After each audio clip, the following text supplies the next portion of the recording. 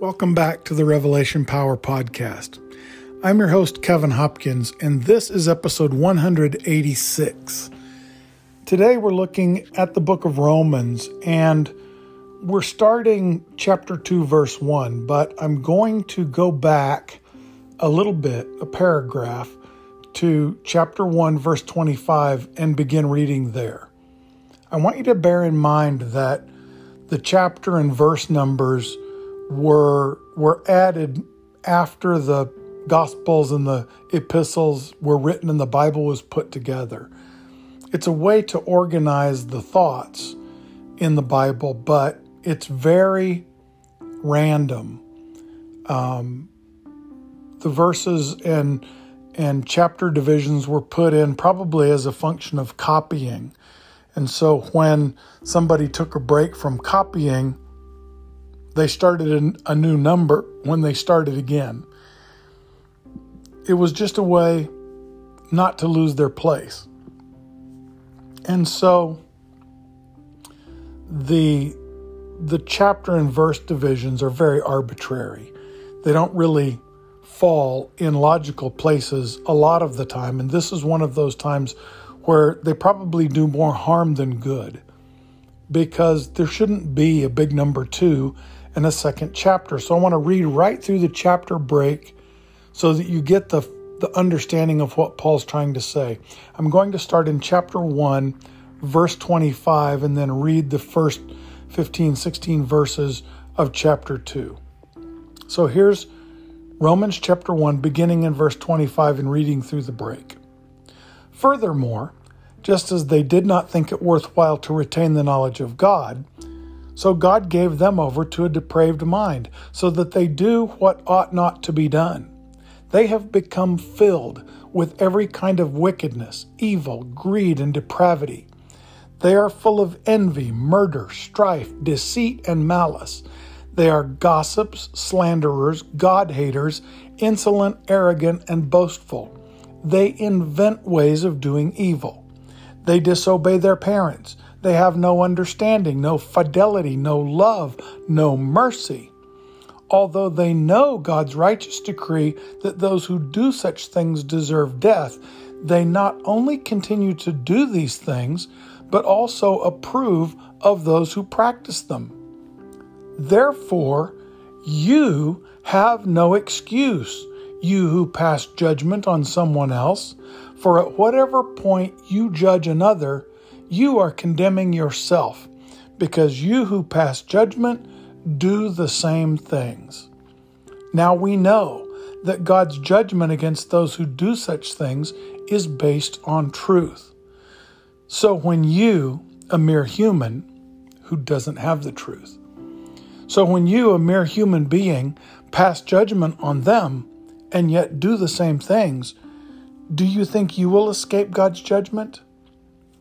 Or do you show contempt for the riches of His kindness, forbearance, and patience, not realizing that God's kindness is intended to lead you to repentance? But because of your stubbornness, remember in that list there was insolence and arrogance and selfishness. Because of your stubbornness and your unrepentant heart, those two words in Greek are versions of the Hebrew words for idolatry, different forms of idol worship. Because of your stubbornness, your stiff-neckedness, and your unrepentant heart, your heart of stone towards the things of stone, you are storing up wrath against yourself for the day of God's wrath, when His righteous judgment will be revealed. God will repay each person according to what they have done. That's a quote from the Old Testament. To those who by persistence in doing good seek glory, honor, and immortality, He will give eternal life. But for those who are self-seeking and who reject the truth and follow evil, there will be wrath and anger. There will be trouble and distress for every human being who does evil, first for the Jew and then for the Gentile. But glory, honor, and peace for everyone who does good, first for the Jew, then for the Gentile. For God does not show favoritism. All who sin apart from the law will also perish apart from the law, and all who sin under the law will be judged by the law. For it is not those who hear the law who are righteous in God's sight.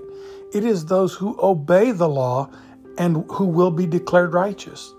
Indeed, when Gentiles who don't even have the law do by nature the things required by the law, they are a law for themselves, even though they don't have the law. They show that the requirements of the law are written on their hearts. Their consciences also bear witness, and their thoughts, sometimes accusing them and at other times even defending them. This will take place on the day when God judges people's secrets through Jesus Christ, as my gospel declares. As my gospel declares. He calls it his gospel, his good news. Remember in chapter 1, he said, I am not ashamed of the gospel of Jesus Christ. He's so not ashamed of it, he's made it his own. It is, in fact, his gospel. It's the gospel that saved him. It's the good news that God brought to him. And he owns it and now passes it on. It is our gospel. And by using that language, Paul means to say in chapter 1, look, the lost need the gospel. In chapter 2, look, those who know the law need the gospel.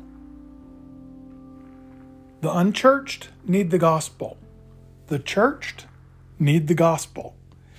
Everybody needs the gospel. Because everybody lives under the tendencies of humanity to not live by the gospel, to not live in grace. And grace is the gospel. The good news is there's grace. There's grace for those who have no law and don't know the law and are living in the effects of the world that would deny God even exists.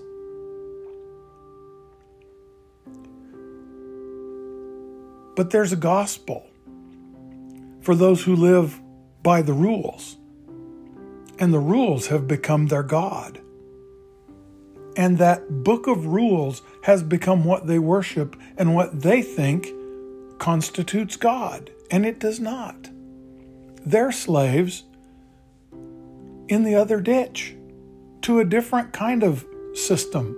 One group is a slave to their own desires, and the other group is a slave to their rules. And neither one is in grace. And Paul wants everybody to know, if you're in the left ditch or the right ditch, there's grace for you right down the middle of the road.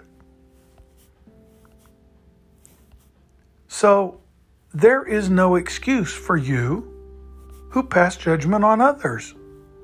Wow. Chapter 2 just starts right off the bat. So, therefore, means so. There's no excuse for you either who are pointing fingers at them. It amazes me that the people in our culture who want to point their fingers at the LGBTQRS crowd and say, Romans chapter 1 says that what you're doing is a sin. And they're shaking their finger at the people they're calling sinners and judging. And Romans chapter 2 verse 1 says, and there's no excuse for you either, who are passing judgment on other people because they're sinning in their disobedience and you're sinning in your disobedience. Because when you judge someone, what you say is, I don't trust God to judge you, so I'm going to do it for him. See?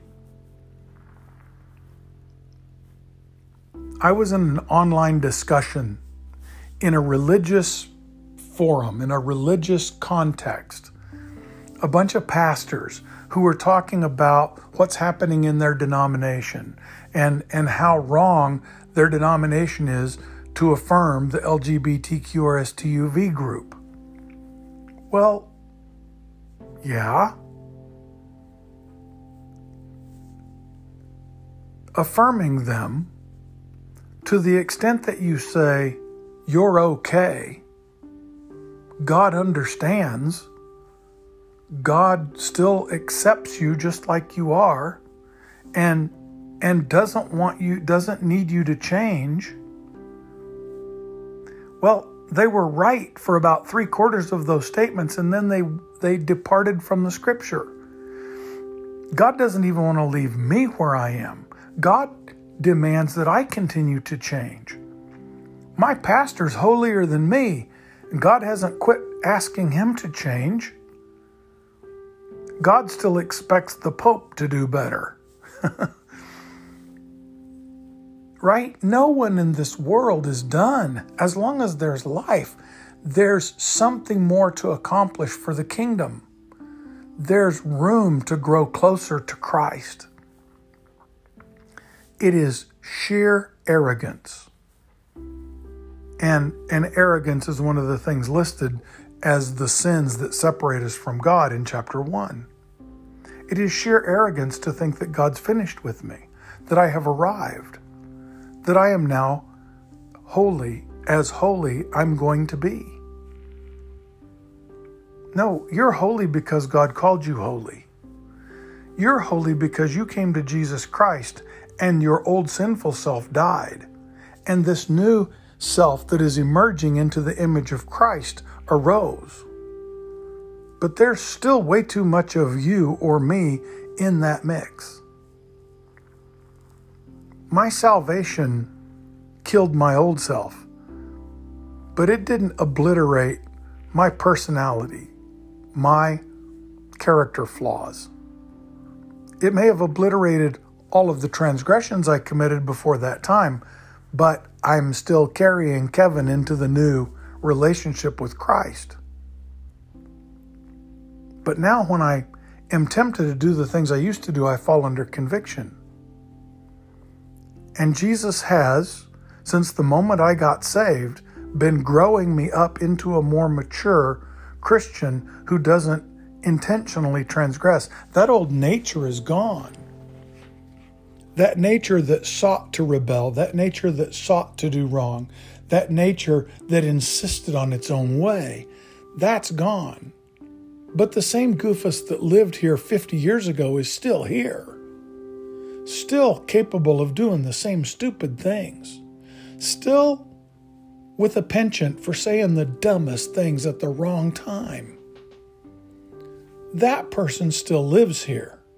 That person still needs, as the Bible says, to live in this relationship to the extent that every thought gets taken captive to Christ Jesus.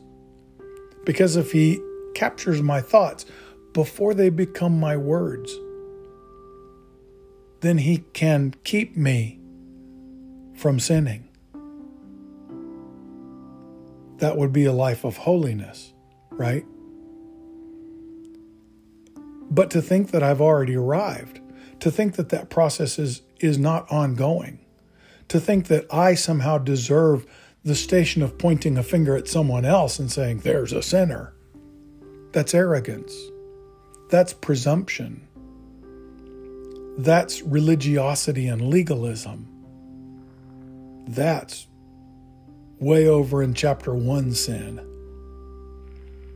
I need grace. The more grace I have, the more grace I can extend. Now there's a thing here in chapter 2 that, depending on what church you might have grown up in, kind of glares at us.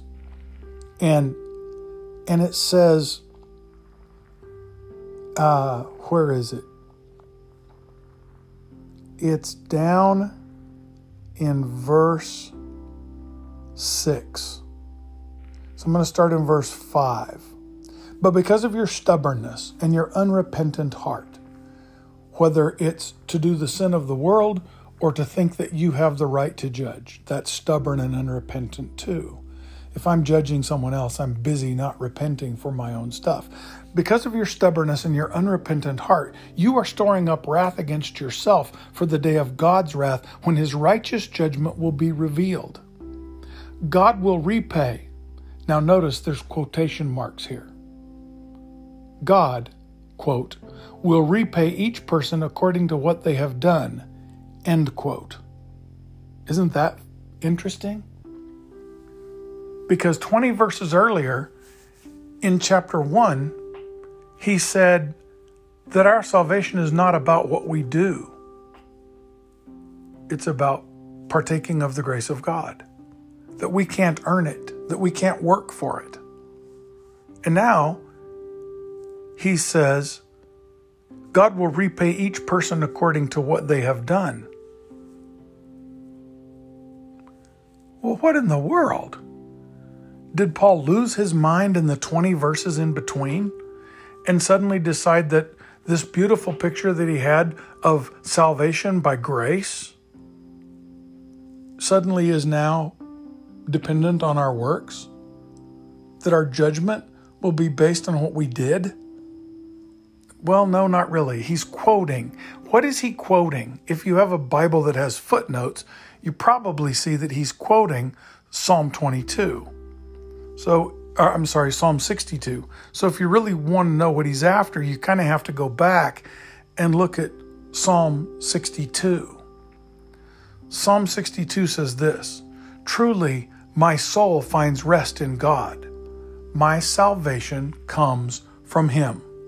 Truly, he is my rock and my salvation. He is my fortress. I will never be shaken. How long will you assault me? Would all of you throw me down this leaning wall, this tottering fence?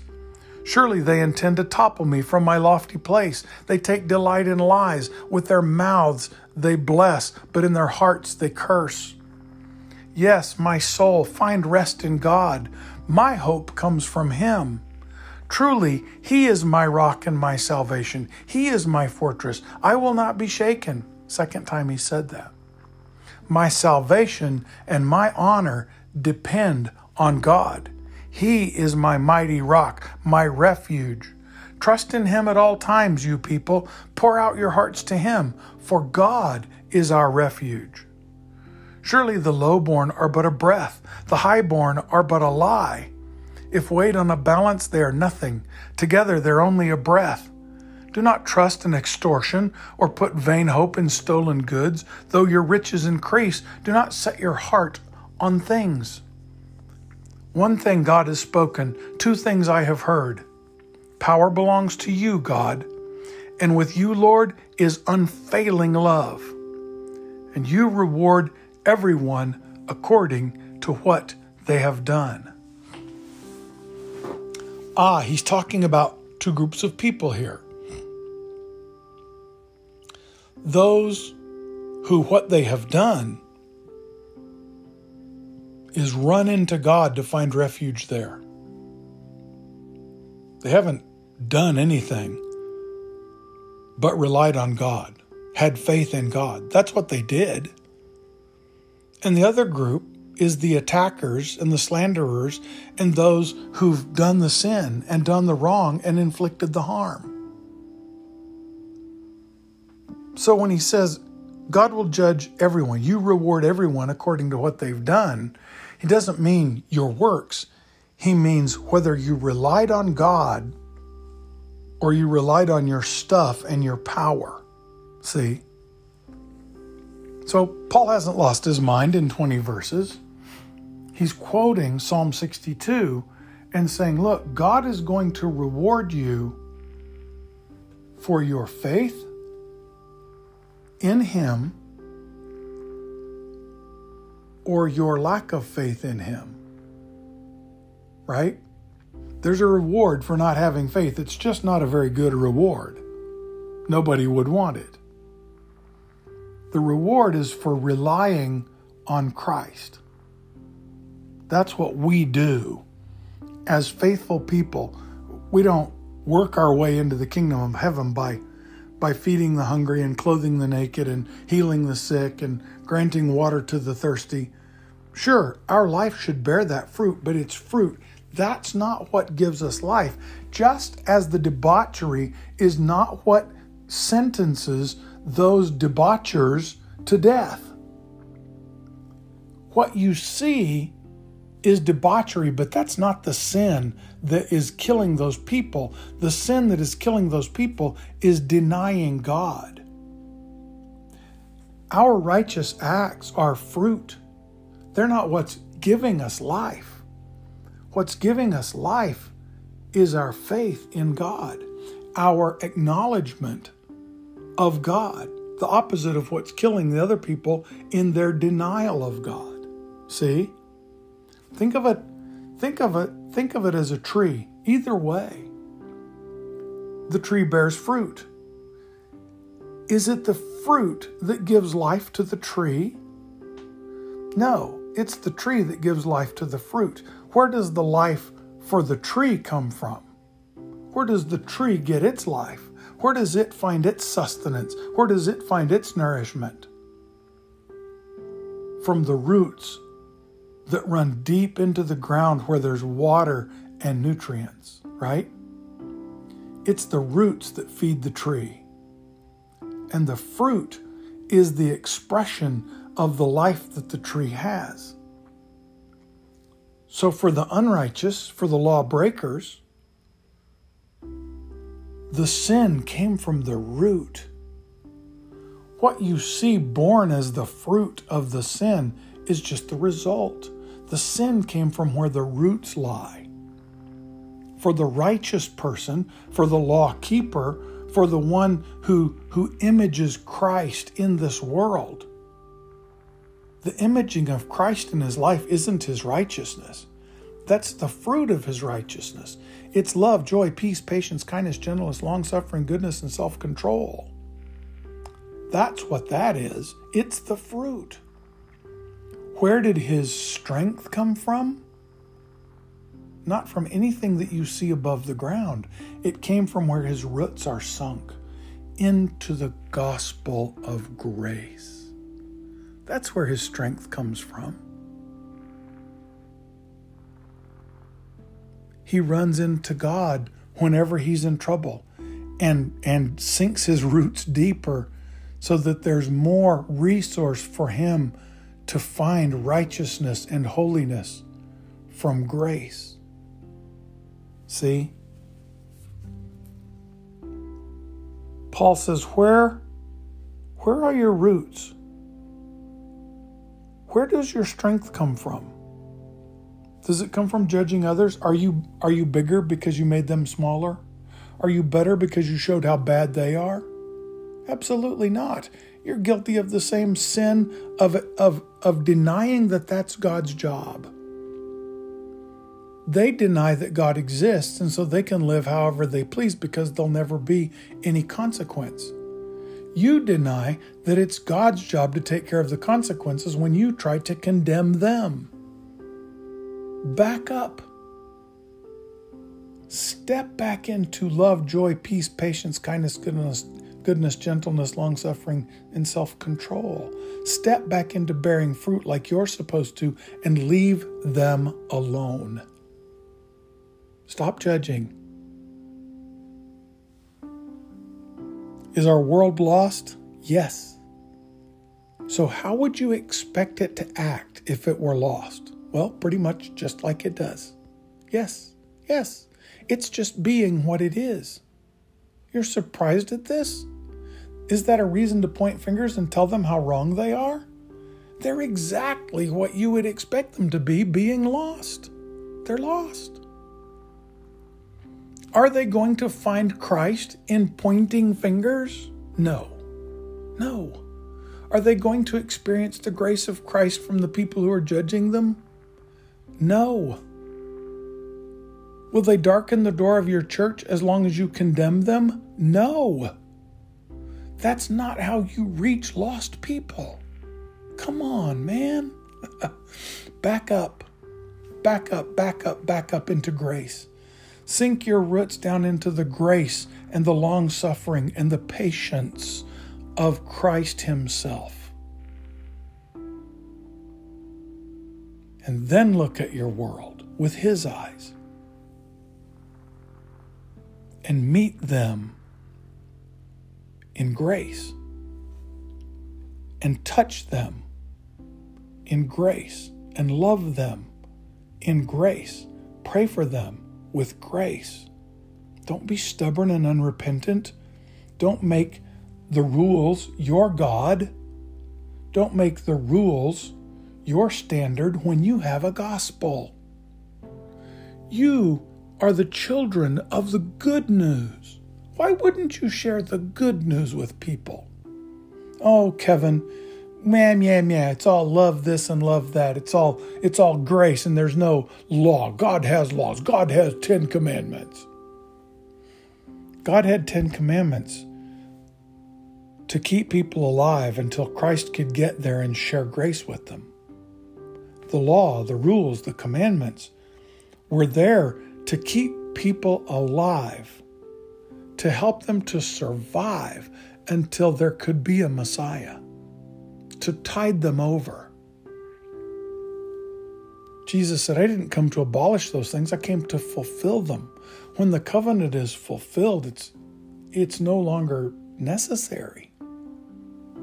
We live above those things now. We live in holiness of heart. We live in walking with God Himself, which nobody in the Old Testament could really do. We can. The Bible says that angels long to be able to look into the things that we get to look into every day. We get to live in a relationship with God through Jesus Christ. In the Old Testament, they thought that if you got too close to God and you saw Him, you would die. But we, with unveiled faces, stand in His presence every day, every moment that we'll take the time to draw into His presence and fall at His feet and say, Father, pile your grace on me before I go out into my world today so that when people see me, they might know your grace. I don't want to store up wrath for myself by being wrathful to other people. I don't want to store up judgment for myself by being judgmental of other people. To those who by persistence in doing righteousness seek glory, honor, and immortality, He will give eternal life. It isn't that they seek to do the good things, it's that they seek the righteousness. You see that? They seek glory, honor, and immortality. They seek righteousness. But to those who seek themselves, there will be wrath and anger. There will be trouble and distress for every human being who does evil, whether they're Jew or Gentile. And glory and honor and peace for those who pursue the good, be they Jew or Gentile. God does not show favoritism. He has poured His grace out like an Oklahoma spring thunderstorm on this world, and all you must do is walk out and get soaked in it. Just walk out and stand in the grace. Having done all to stand, stand. That's it. You got the whole armor of God, and does He say, now go fight? No, He says, having done everything to stand, stand. Stand. Put your armor on and stand in the rain and get soaked.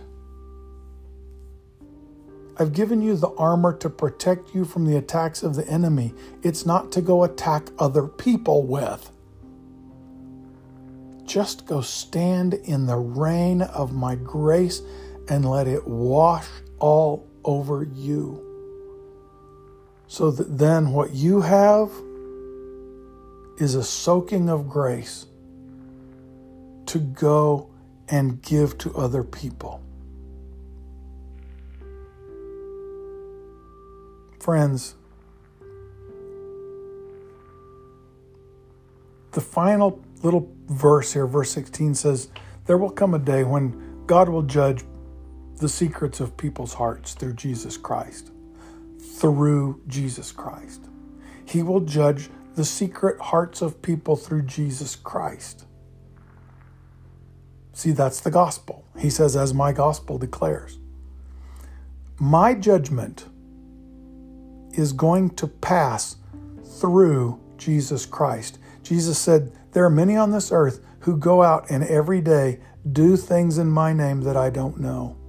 And one day they're going to come to me at the time of their judgment and they're going to say, Lord, didn't we do many great miracles in your name? Didn't we speak in tongues? Didn't we raise the dead? Didn't we prophesy? Didn't we speak words of knowledge and wisdom? Didn't we tell people what to do for you? And I'm going to say that to them, depart from me. I don't even know you. Because the Bible says that all power on heaven and earth and under the earth, all power to judge has been given to Christ. Our judgment is coming through Christ. And so, if we have not tied ourselves to Him in faithful, gracious relationship, in communion, in daily communication and living with Him, in sinking our roots down into the grace of Christ and bearing gracious fruit, then our judgment will come through Him and it will be, go away, I don't know you. But if I've walked with Him, my judgment is still coming. Hebrews chapter 2 says everybody's going to face judgment.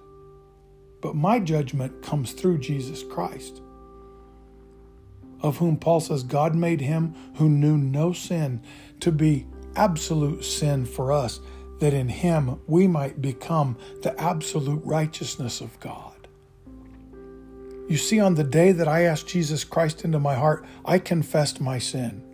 I said, Lord Jesus, I'm just a sinner, and that's all I am. And I've piled it up. Without your forgiveness, I'm lost. Please, I confess that I've been wrong. Forgive my sin. Please be my Lord and Savior. Fill my heart with your love. Put to death my old sinful self and raise up a new person in you. My judgment was held in that moment through Christ. Through Christ. I confessed my sin before the Father, and I said, bring me my judgment now. Judge my life right now. Make Christ my Lord and Savior. And my old self was put to death. That was the penalty for my sin. My old self had to die, and it did. And the new self came to live in Christ. Not my own righteousness, Christ's righteousness, covering me. It's no longer I who live, but Christ who lives in me, or I who live in Christ. So when my judgment came, the Father looked at Him and pardoned me.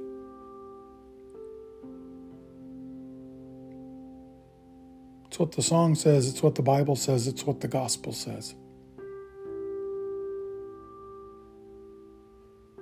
That God, the just, was satisfied to look on Him and pardon me.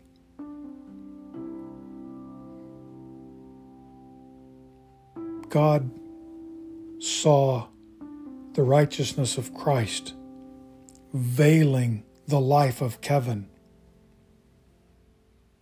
and declared it righteous.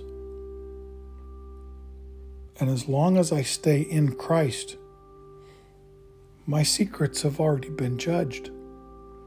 My secrets have already been put to death. I could stand before God today perfectly safe and perfectly confident and knowing that my home is in heaven in spite of everything wrong I've ever done, because it's been confessed to Christ, and most of it to somebody else. It's been drawn out. It's been pulled out of the closet, so it's not a secret anymore. And God's forgiven it. And I live free now. free from all that old condemnation and shame, free from all that old guilt and pain. My judgment has been had. I now live by the gospel. I now live by grace. Come with me. That's the best way to live.